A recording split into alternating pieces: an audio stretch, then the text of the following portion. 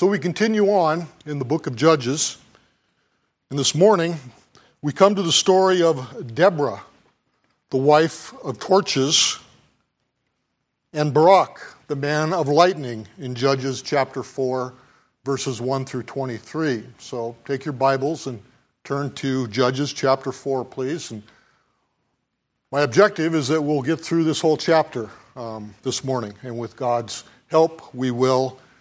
That I will remain on track and not deviate and take some excursions to the side. So anyway, when I talk about this term, the story of Deborah and Barak, I hesitate to use the term story because in our culture, our tendency is that we categorize something as a story as something that's made up, something that is not true, something that is fictional. So generally, when I'm teaching and preaching, I try to use the term account because I do believe, as do most of you, I think, that what is in God's Word is true. It really happened. It's not something made up. But as I thought about this, another truth is that God does tell us stories in the Bible. A great deal of what is in the Bible is in story form. So God created us, I would say, as storytelling people and story-loving people. But I wonder now, in this day and age, if that is changing. Many people today, especially us men, don't seem to have time for stories. And surveys of readership that have been made recently show that this is also occurring with women. Women are reading less and less.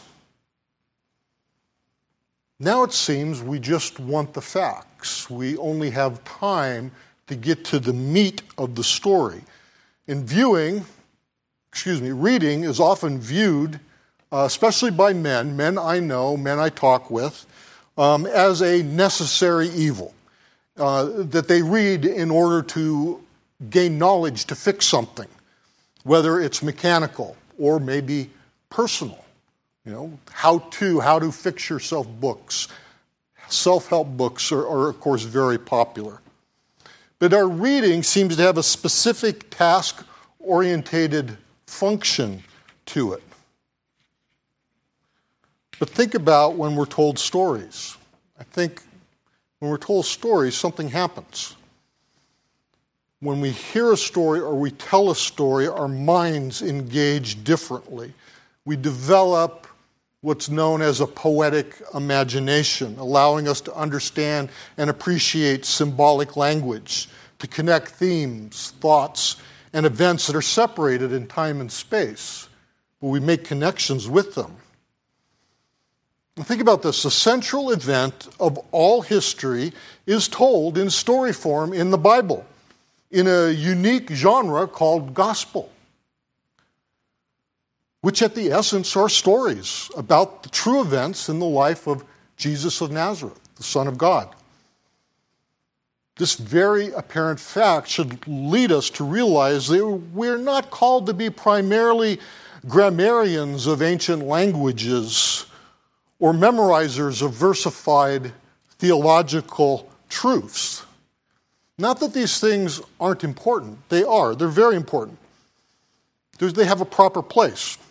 But, moreover, I believe we are called to be interpreters of a story that we have heard, and that we are commanded to pass on. And to do this again requires that poetic imagination, something that we must develop. We're losing that in this day and age. So along these lines, I got caught up in doing some research on what people read.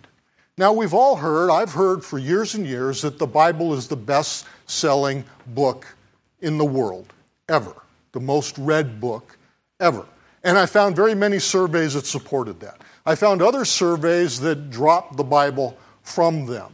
And generally, if there was an explanation as to the data, it would explain that, well, the Bible is a collection of books. We're talking about a single book.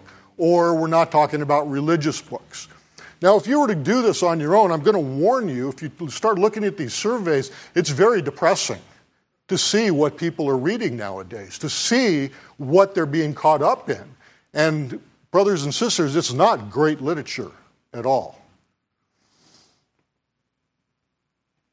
So if the Bible is the most read book of all times, do you know what is number 2 on the list? Or number 1, depending on the list, if it excludes, the Bible? It's Don Quixote by Miguel de Cervantes Saavedra. And at over 900 pages, one scholar called it one of the greatest literary works ever written that most people have never read. But it's a bestseller, so I think people must buy it and look at it and open it and then put it on the shelf where it sits right next to their Bible. I got it, but I don't have time to read it. Look at the size of that book. No, I just don't have that time. If you know the story, undoubtedly many of you do, and unfortunately we seem to categorize it as a children's story, right? Because it's fanciful in a sense. It's about this old man in Spain. Old man, he's 50 years old. To me, he's just a youngster. An old man in Spain who loses his mind. He goes insane from reading books about knights in armor and chivalry. And he starts to think, this needs to be done again. I will become a knight errant, which is a wandering knight who goes out in search of adventures to prove his chivalric virtues. So Don Quixote goes out to rescue damsels, and defeat windmills, giants. And at one point in the story, one of his companions attempts to dissuade him from his knightly quests. And his companion says to him, Don Quixote, if following your natural inclinations, you still want to read books of adventure and chivalry, take the scriptures and read the book of Judges. And there you will find great truths and deeds as authentic as they are brave. Well, this is fantastic advice, isn't it, to read the scriptures? But there's a problem, I think, with the implication that is sent along with this, that reading scriptures is safe. Reading scriptures won't cause you to leave your home and go out and rescue damsels or defeat giants. But really, is that what scripture's intended to do? To keep us safe at home? We think about what Don Quixote did. That's what our Lord Jesus Christ did. He went out into the world. He rescued people. And he defeated giants, death, Satan. And this is what Christ has commanded us to do. And Don Quixote de la Mancha actually possessed a remarkably Christological view of the world, that it needed saving, and he, even though 50 years of age, should venture forth to save it. Now, if you should happen at some point in the future to pick up Don Quixote and start to read it, I would advise you read it with a Christological view of Don Quixote as a Christ symbol. And you'll see things in that book that I think are quite marvelous. And it'll be more than a fantastical tale for children. So I mention this because the stories we read in the Bible are intended to instruct us and to motivate us. We learn from them, and we are compelled by them. That is why God tells us stories. And along those lines, I'm going to tell you a story this morning. Follow along with me as we read from Judges chapter 4, verse 1 through 3. And the people of Israel again did what was evil in the sight of the Lord after Ehud died. And the Lord sold them into the hand of Jabin, king of Canaan, who reigned in Hazor. The commander of his army was Sisera, who lived in Harosheth Hagoyim. Then the people of Israel cried out to the Lord for help, for he had 900 chariots of iron, and he oppressed the people of Israel cruelly for 20 years. Again, we see that cycle of sin. It begins again after the death of Ehud. Now sin, the message here, sin is repetitive.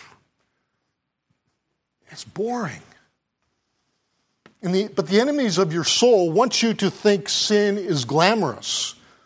Think back when sin had a hold of you. We're told by the world and the flesh and the devil that sin is entertaining. It is cool and hip. Just look at who is sinning and how much fun they have. Celebrities, professional athletes, but I repeat myself. Social media influencers.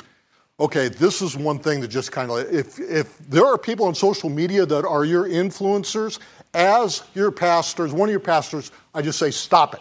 Stop. No one on social media should be influencing you. Okay, that is wrong. They're strangers. It's made up stuff. You have no idea who these people are. Just stop it. Sin gets dressed up by the world like Las Vegas at night. It looks so flashy, looks so showy. But when you get close to it and you live in it, it's tawdry and tiresome. It's covered with thick makeup that's garish and overdone to hide what's there. But when you get close, you can see it's lipstick on a rotting corpse. And this brings us quickly to my first point. Point number one is, since our greatest need is salvation, religion without salvation is worthless. We see this in Israel after her judge dies. It's like a religious person without salvation. Just like Israel needed the presence of a judge to refrain from apostasy that they kept falling into, the religious person needs outside pressure to walk the straight and narrow and maintain the path his religion dictates, because he's not experienced the true internal work of God in his life. He needs others, like spouses, parents, church officials, monitoring him and watching over him. Dale Ralph Davis, in his commentary on Judges, says this: "There is something wrong with religion when its degree of fidelity depends solely on outside pressures, influences, and leadership." I thought about this, and I thought about the religions, the man-centered religions in our world today, and how this is true of them. I thought of the Roman Catholic Church and what they call auricular confession, where you go into that little booth and you tell your sins to another man, and this other man gives you penance that will cleanse you of your sins. Or it's like the Mormons and their what's called the temple recommend interviews, where you have to sit down with one of their bishops and the stake president and be interviewed and questioned before you're given a card that allows you entrance into one of their temples. These men decide if you're good enough for that. And the Jehovah's Witnesses, the men that they call elders that run their church, do what is called shepherding calls, where they call upon the people in their church, or so-called church, and they interview them. They question them about their lifestyles.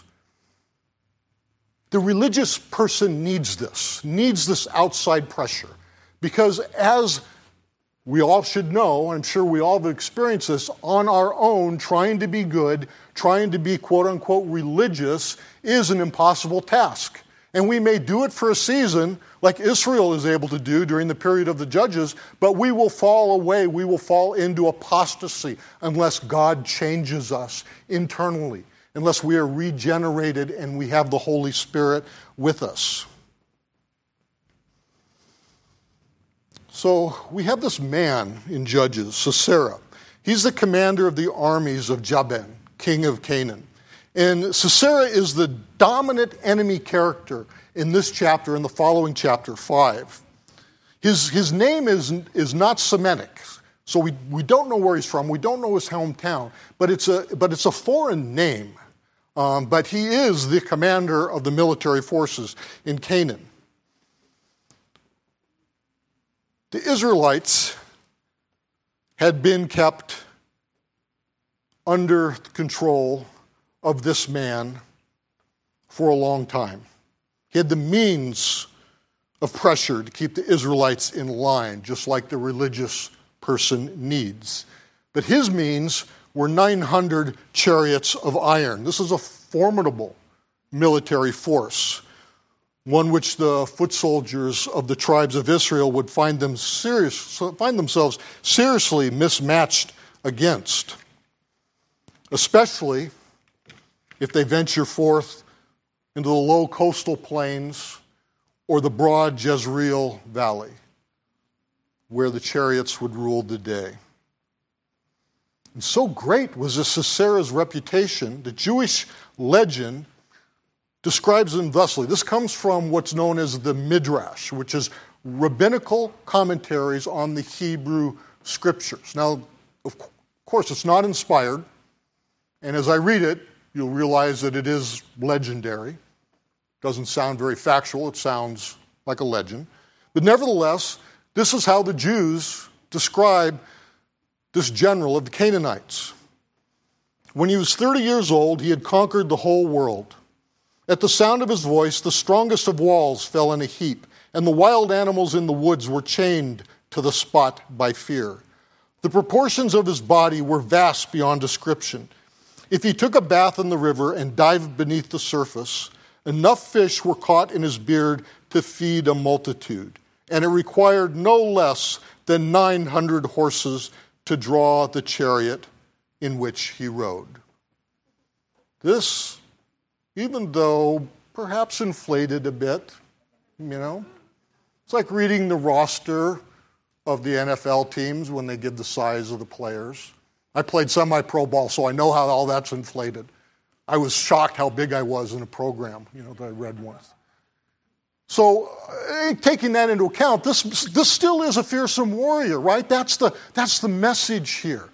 He was a man to be feared, and he controlled them. Now let's go on in the story.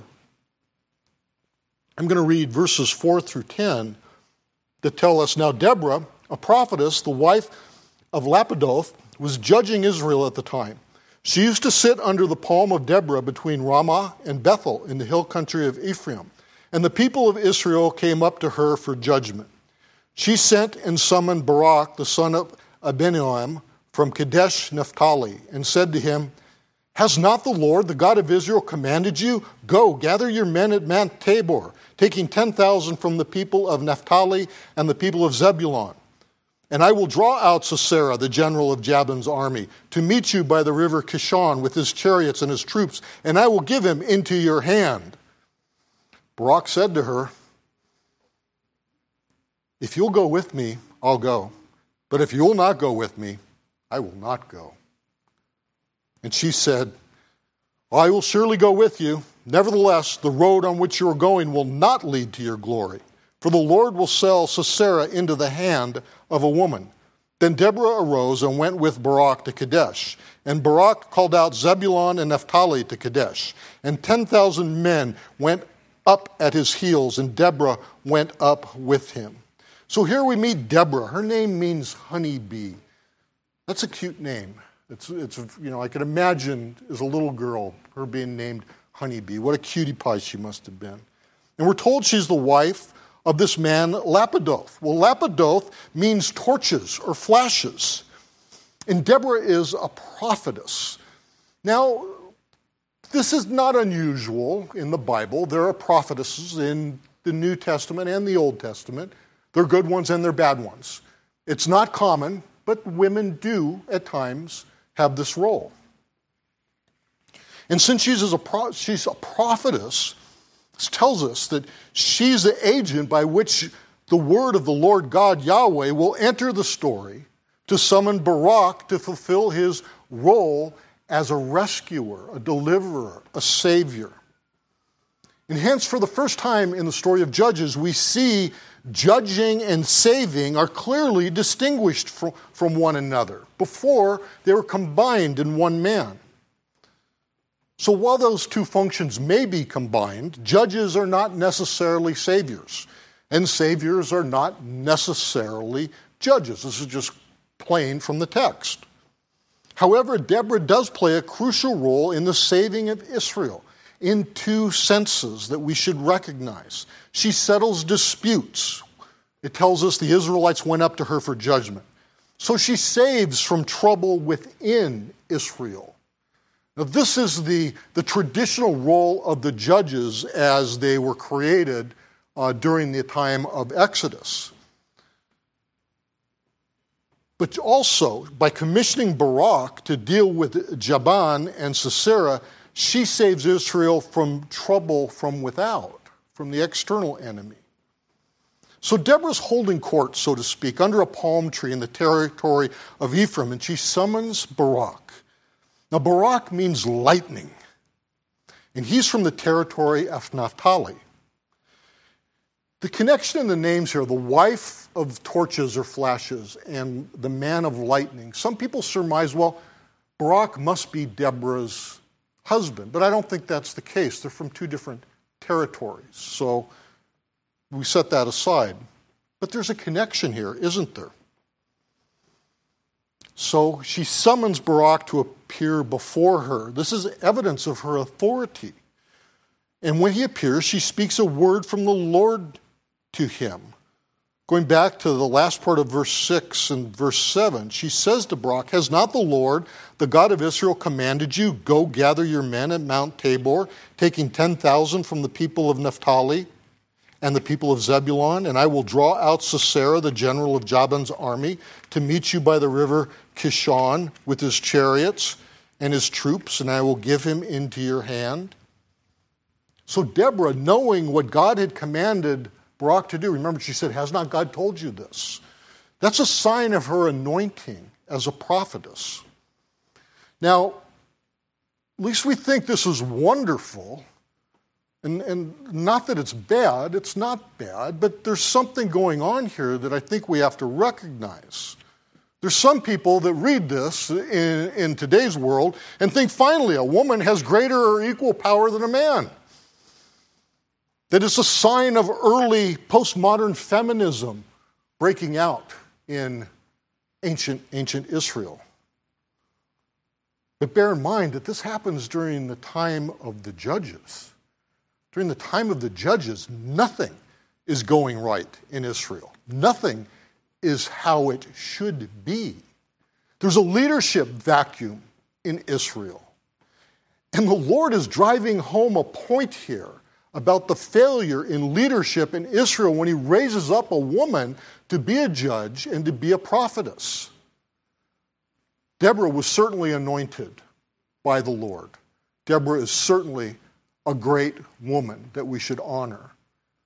But the point is, the men were failing.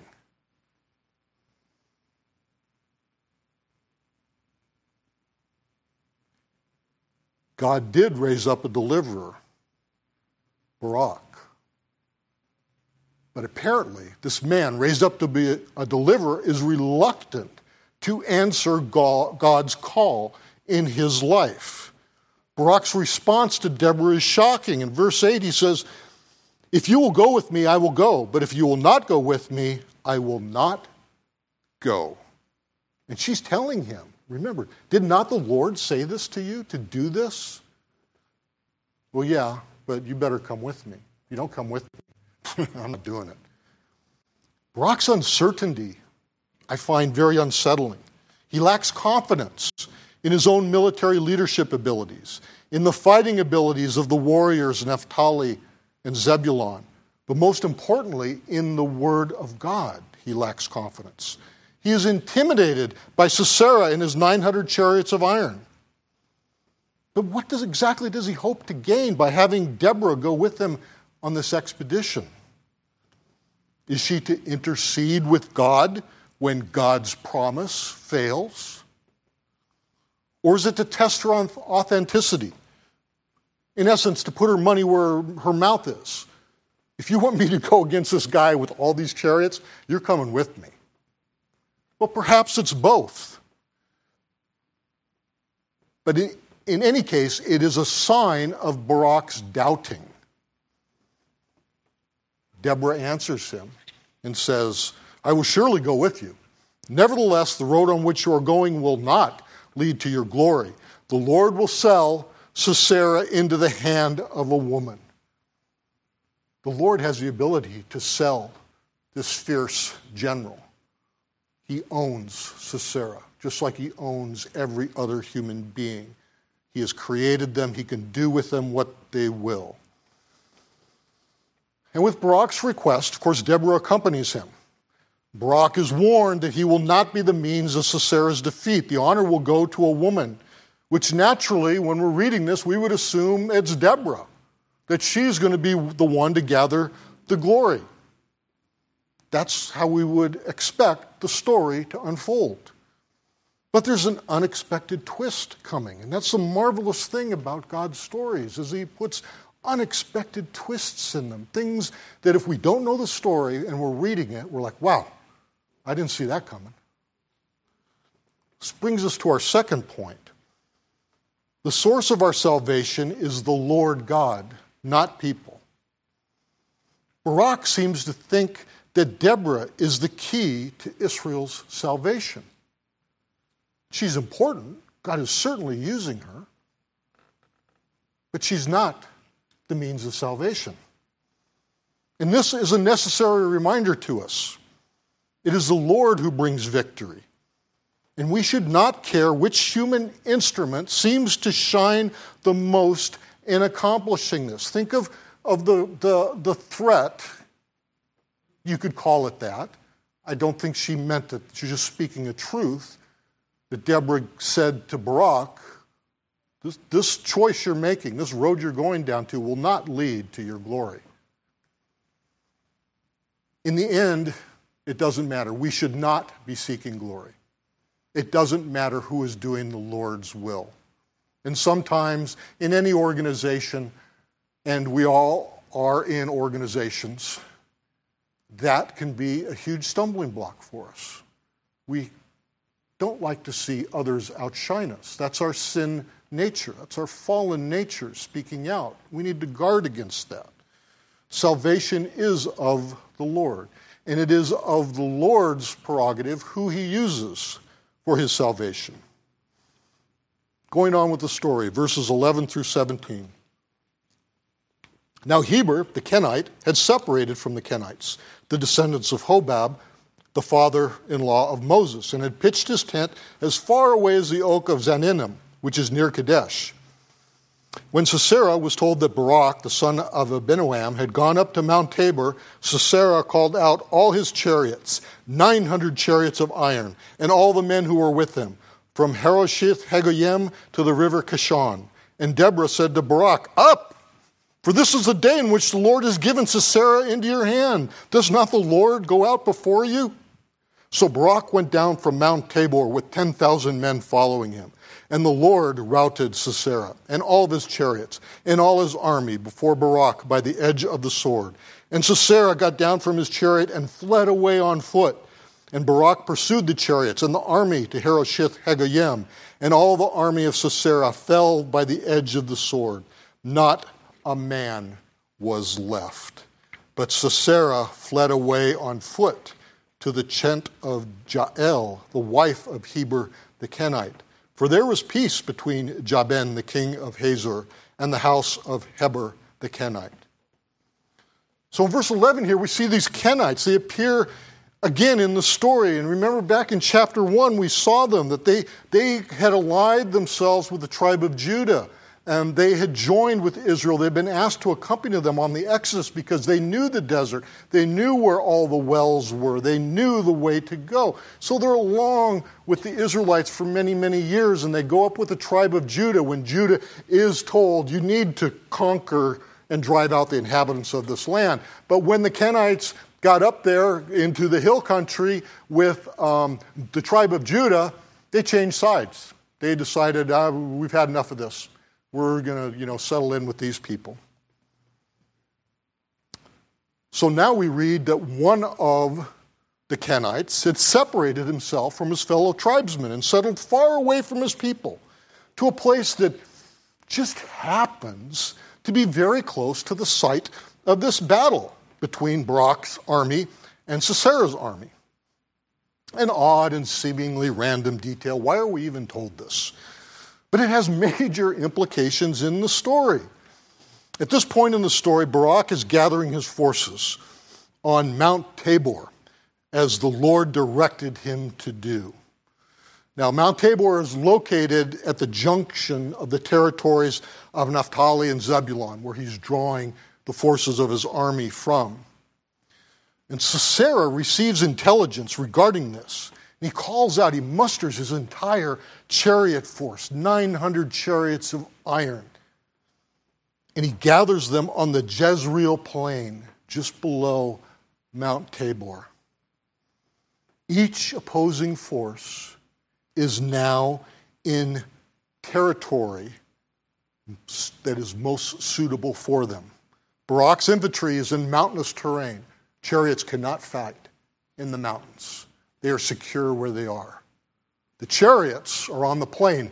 This is what they are built and designed for, fighting on open ground. Each side is safe where they are. They are at a stalemate, essentially, tactically. And the one that moves is the one that's going to put themselves in jeopardy. They're just waiting it out for a while. Think about this.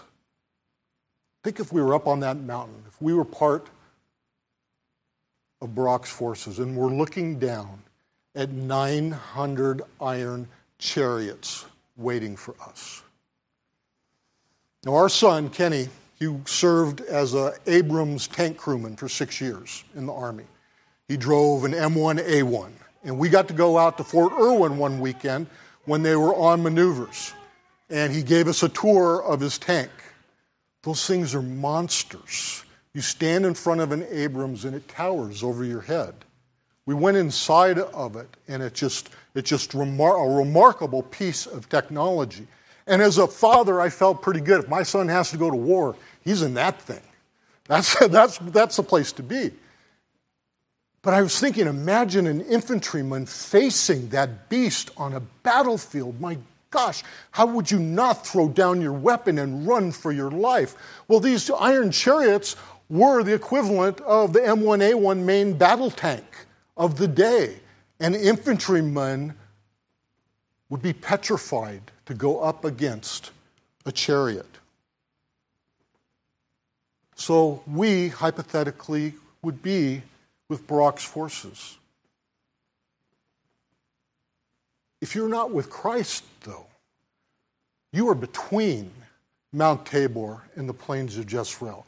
You're in between these forces. There's no neutral ground for you, friend. If you are not in Christ's camp, you are in Sisera's camp. Sisera is a type for Satan in this story. He is that evil. This is a horrible, horrible man, and we'll read more about him in chapter 5, just how horrible he is. But he is worse than double-wicked Cushan, who we read about earlier. These opponents are getting worse as the Israelites are becoming weaker. If you're between these two forces, it's time to decide which side you're on, because there's no neutral ground. The battle will be joined, and people will find themselves on one side or the other. Strategically, though, we've been talking tactically. Strategically, though, Barak has the advantage. However, Deborah must remind him of this, and she needs to goad him into action. She says to him, "Up, get up, for this is the day in which the Lord has given Sisera into your hand. Does not the Lord go out before you?" She's got to kind of spur him on. She's got to kind of reprimand him. She's got to order him to do what he knows he must do. But strategically, she's speaking a very important truth. Barak's forces have the divine warrior on their side. They're not fighting alone. Barak has been told that the outcome of this battle has been determined. Victory is assured. Finally, Barak and his 10,000 charged down the mountain into the plain of Jezreel to face 900 iron chariots. Surprisingly, unbelievably, the battle is decisive. Sisera's forces are routed and destroyed to the man. How did that happen? Well, stay tuned. We'll see this in chapter 5. God tells us. However, although these forces are destroyed to a man, the great and feared commander himself escaped. The mighty chariot general jumps off his chariot, takes to his feet, and runs as fast as he can from the battlefield. And verse 17 tells us, but Sisera fled away on foot to the tent of Jael, the wife of Heber the Kenite, for there was peace between Jabin, the king of Hazor, and the house of Heber the Kenite. This brings us to the third point I want to make, point number 3. The Lord's act of salvation involves seemingly minute details beyond our comprehension until much later after the fact, perhaps even unknown to us until we are joined with the Lord in his eternal kingdom. We may not even realize these small details that go into his saving of us. Now we understand the importance of this obscure Kenite pulling up stakes and moving north from where his kinsmen had settled in the territory of Judah. And in this new place, he had made a peace treaty with the dread Sisera. Sisera remembers this and heads for Heber's tents. This is all part of God's providence to bring about victory for Israel and defeat for Sisera, the Canaanite commander. And our God still injects these marvelous bits of providential details into the lives of his people. Many of us looking back and reflecting on our lives see God's hand in some tiny bit of divine trivia, something that seemed totally unrelated to anything of importance. Yet it turned out to be a door of mercy that God had opened for us, that God had placed in front of us and opened at just the right moment. Not even Heber's moving camel, because there were no U-Haul franchises in Canaan. Even his moving camel was part of God's plan. This small detail of him uprooting his family, moving away from his tribe, was God's doing.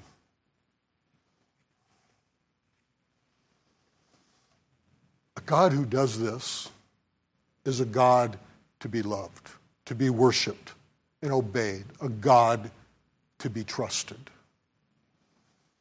Going on in the story, verses 18 through 21. And Jael came out to meet Sisera and said to him, "Turn aside, my lord, turn aside to me. Do not be afraid." So he turned aside to her into the tent, and she covered him with a rug. And he said to her, "Please give me a little water to drink, for I am thirsty." So she opened a skin of milk and gave him a drink and covered him. And he said to her, "Stand at the opening of the tent, and if any man comes and asks you, 'Is anyone here?' say no." But Jael, the wife of Heber, took a tent peg and took a hammer in her hand.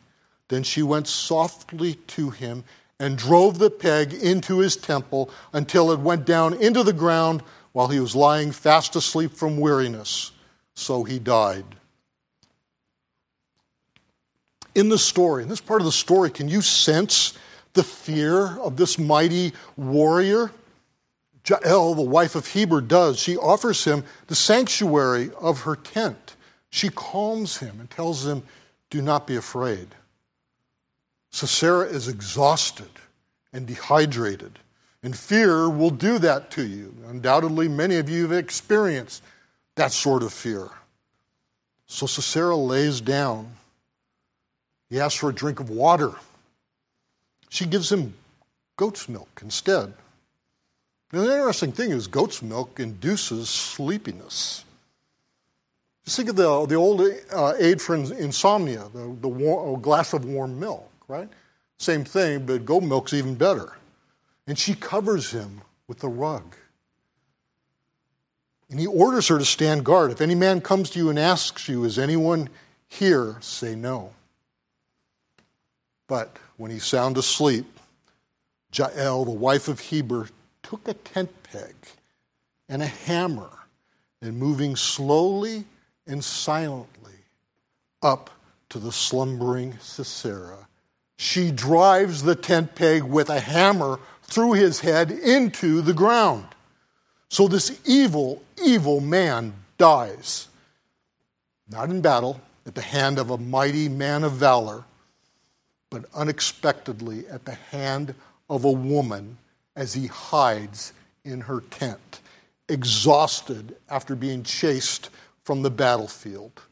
He's chased from the battlefield by lightning from the top of the mountain. Remember that, what Barak's name means. Lightning from the top of a mountain. That's a theophany, brothers and sisters. That's a God appearance. That's God at work in this. And what we're seeing in the story of the Judges is as Israel is rescued from their foreign oppressors, that God makes these horrible men, these horrible enemies, he makes them ridiculous in their defeat.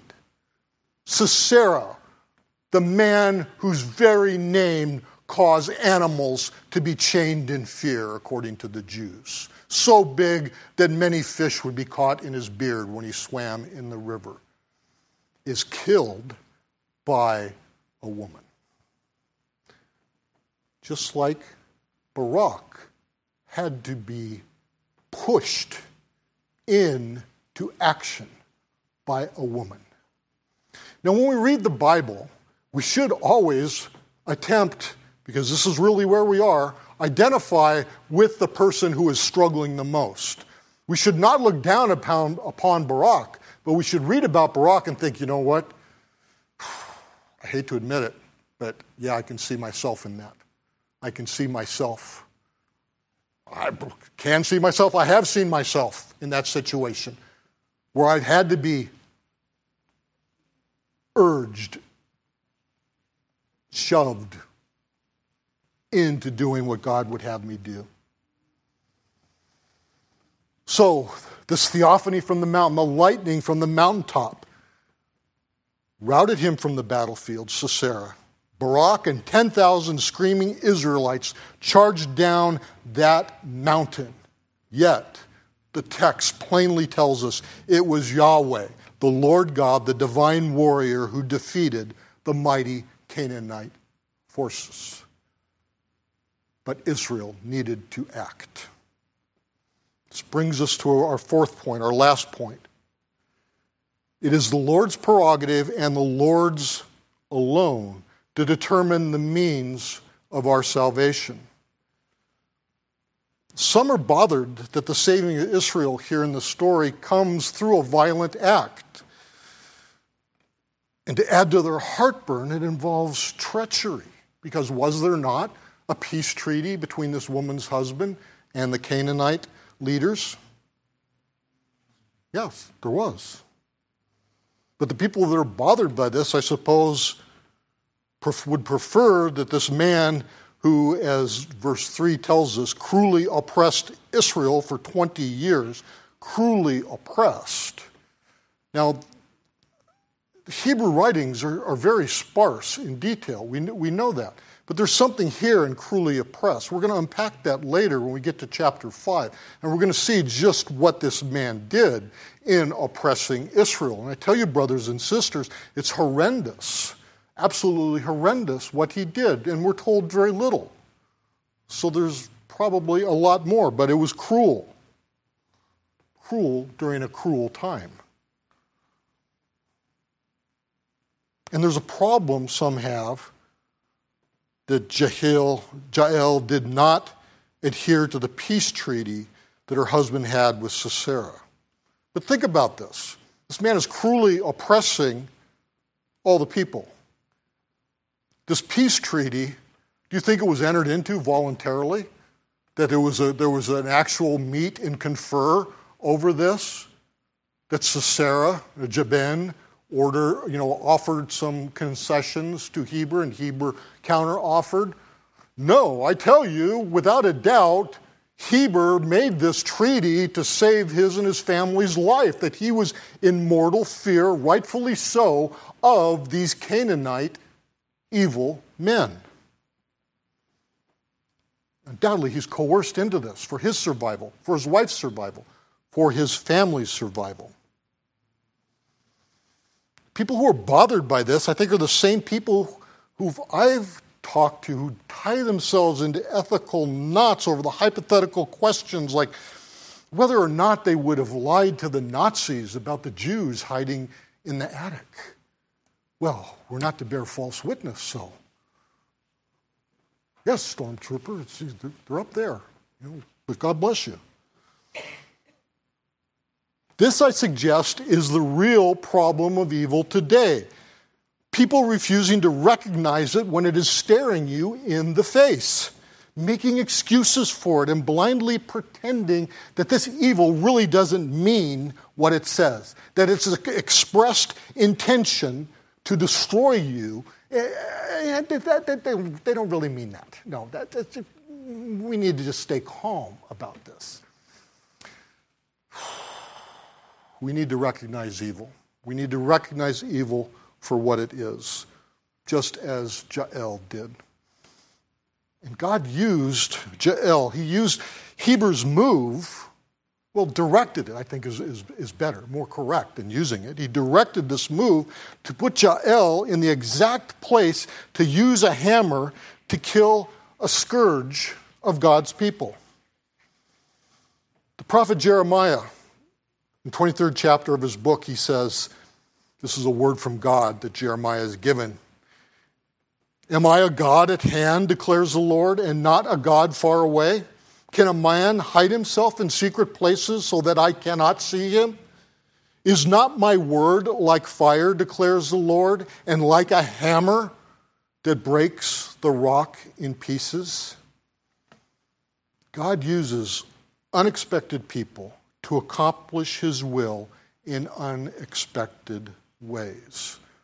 Jael is not outside of the will of God in what she did.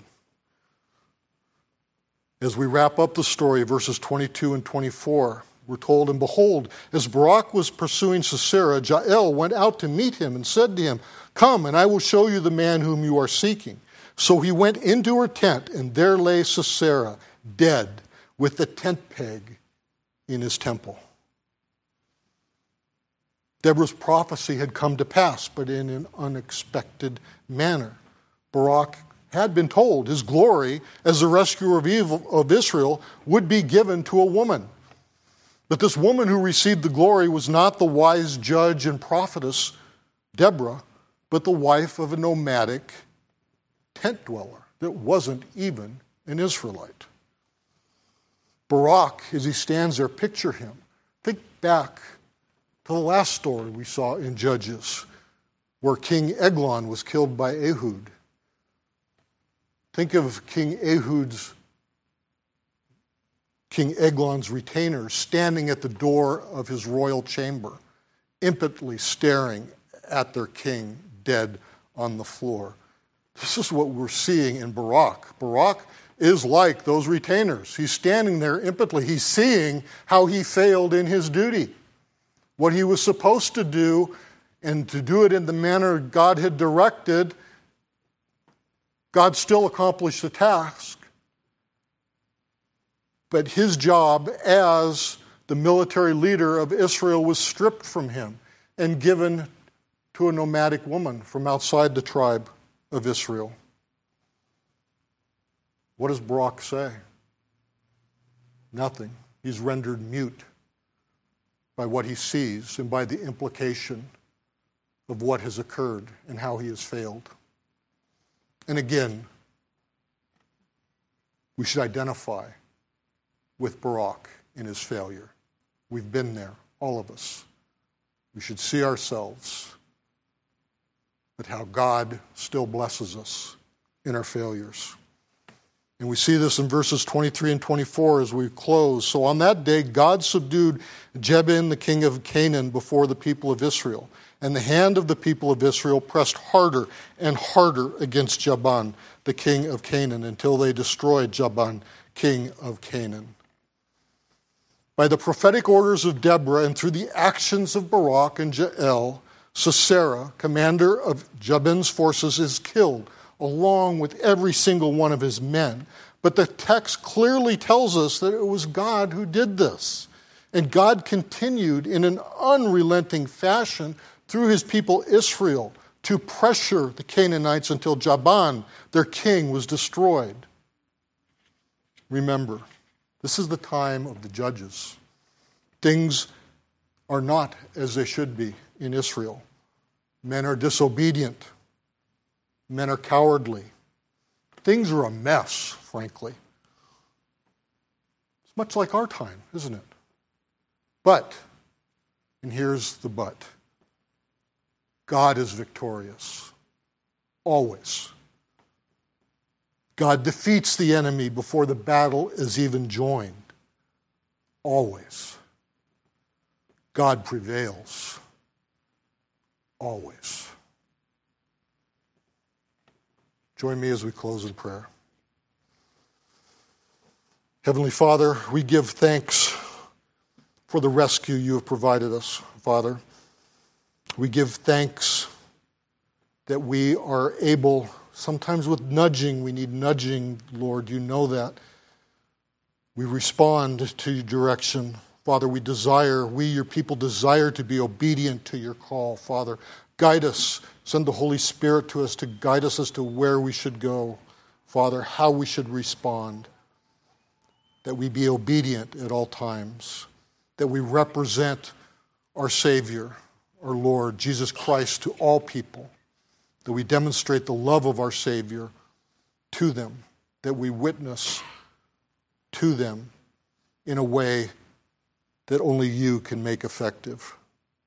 Father, we ask for blessing upon the rest of this day. Father, we ask for blessing upon the wonderful baptism we are about to witness as we welcome our sister Rachel into our flock as a member. Father, bless this time ahead. We give thanks for all of this. We pray this in Jesus' name. Amen.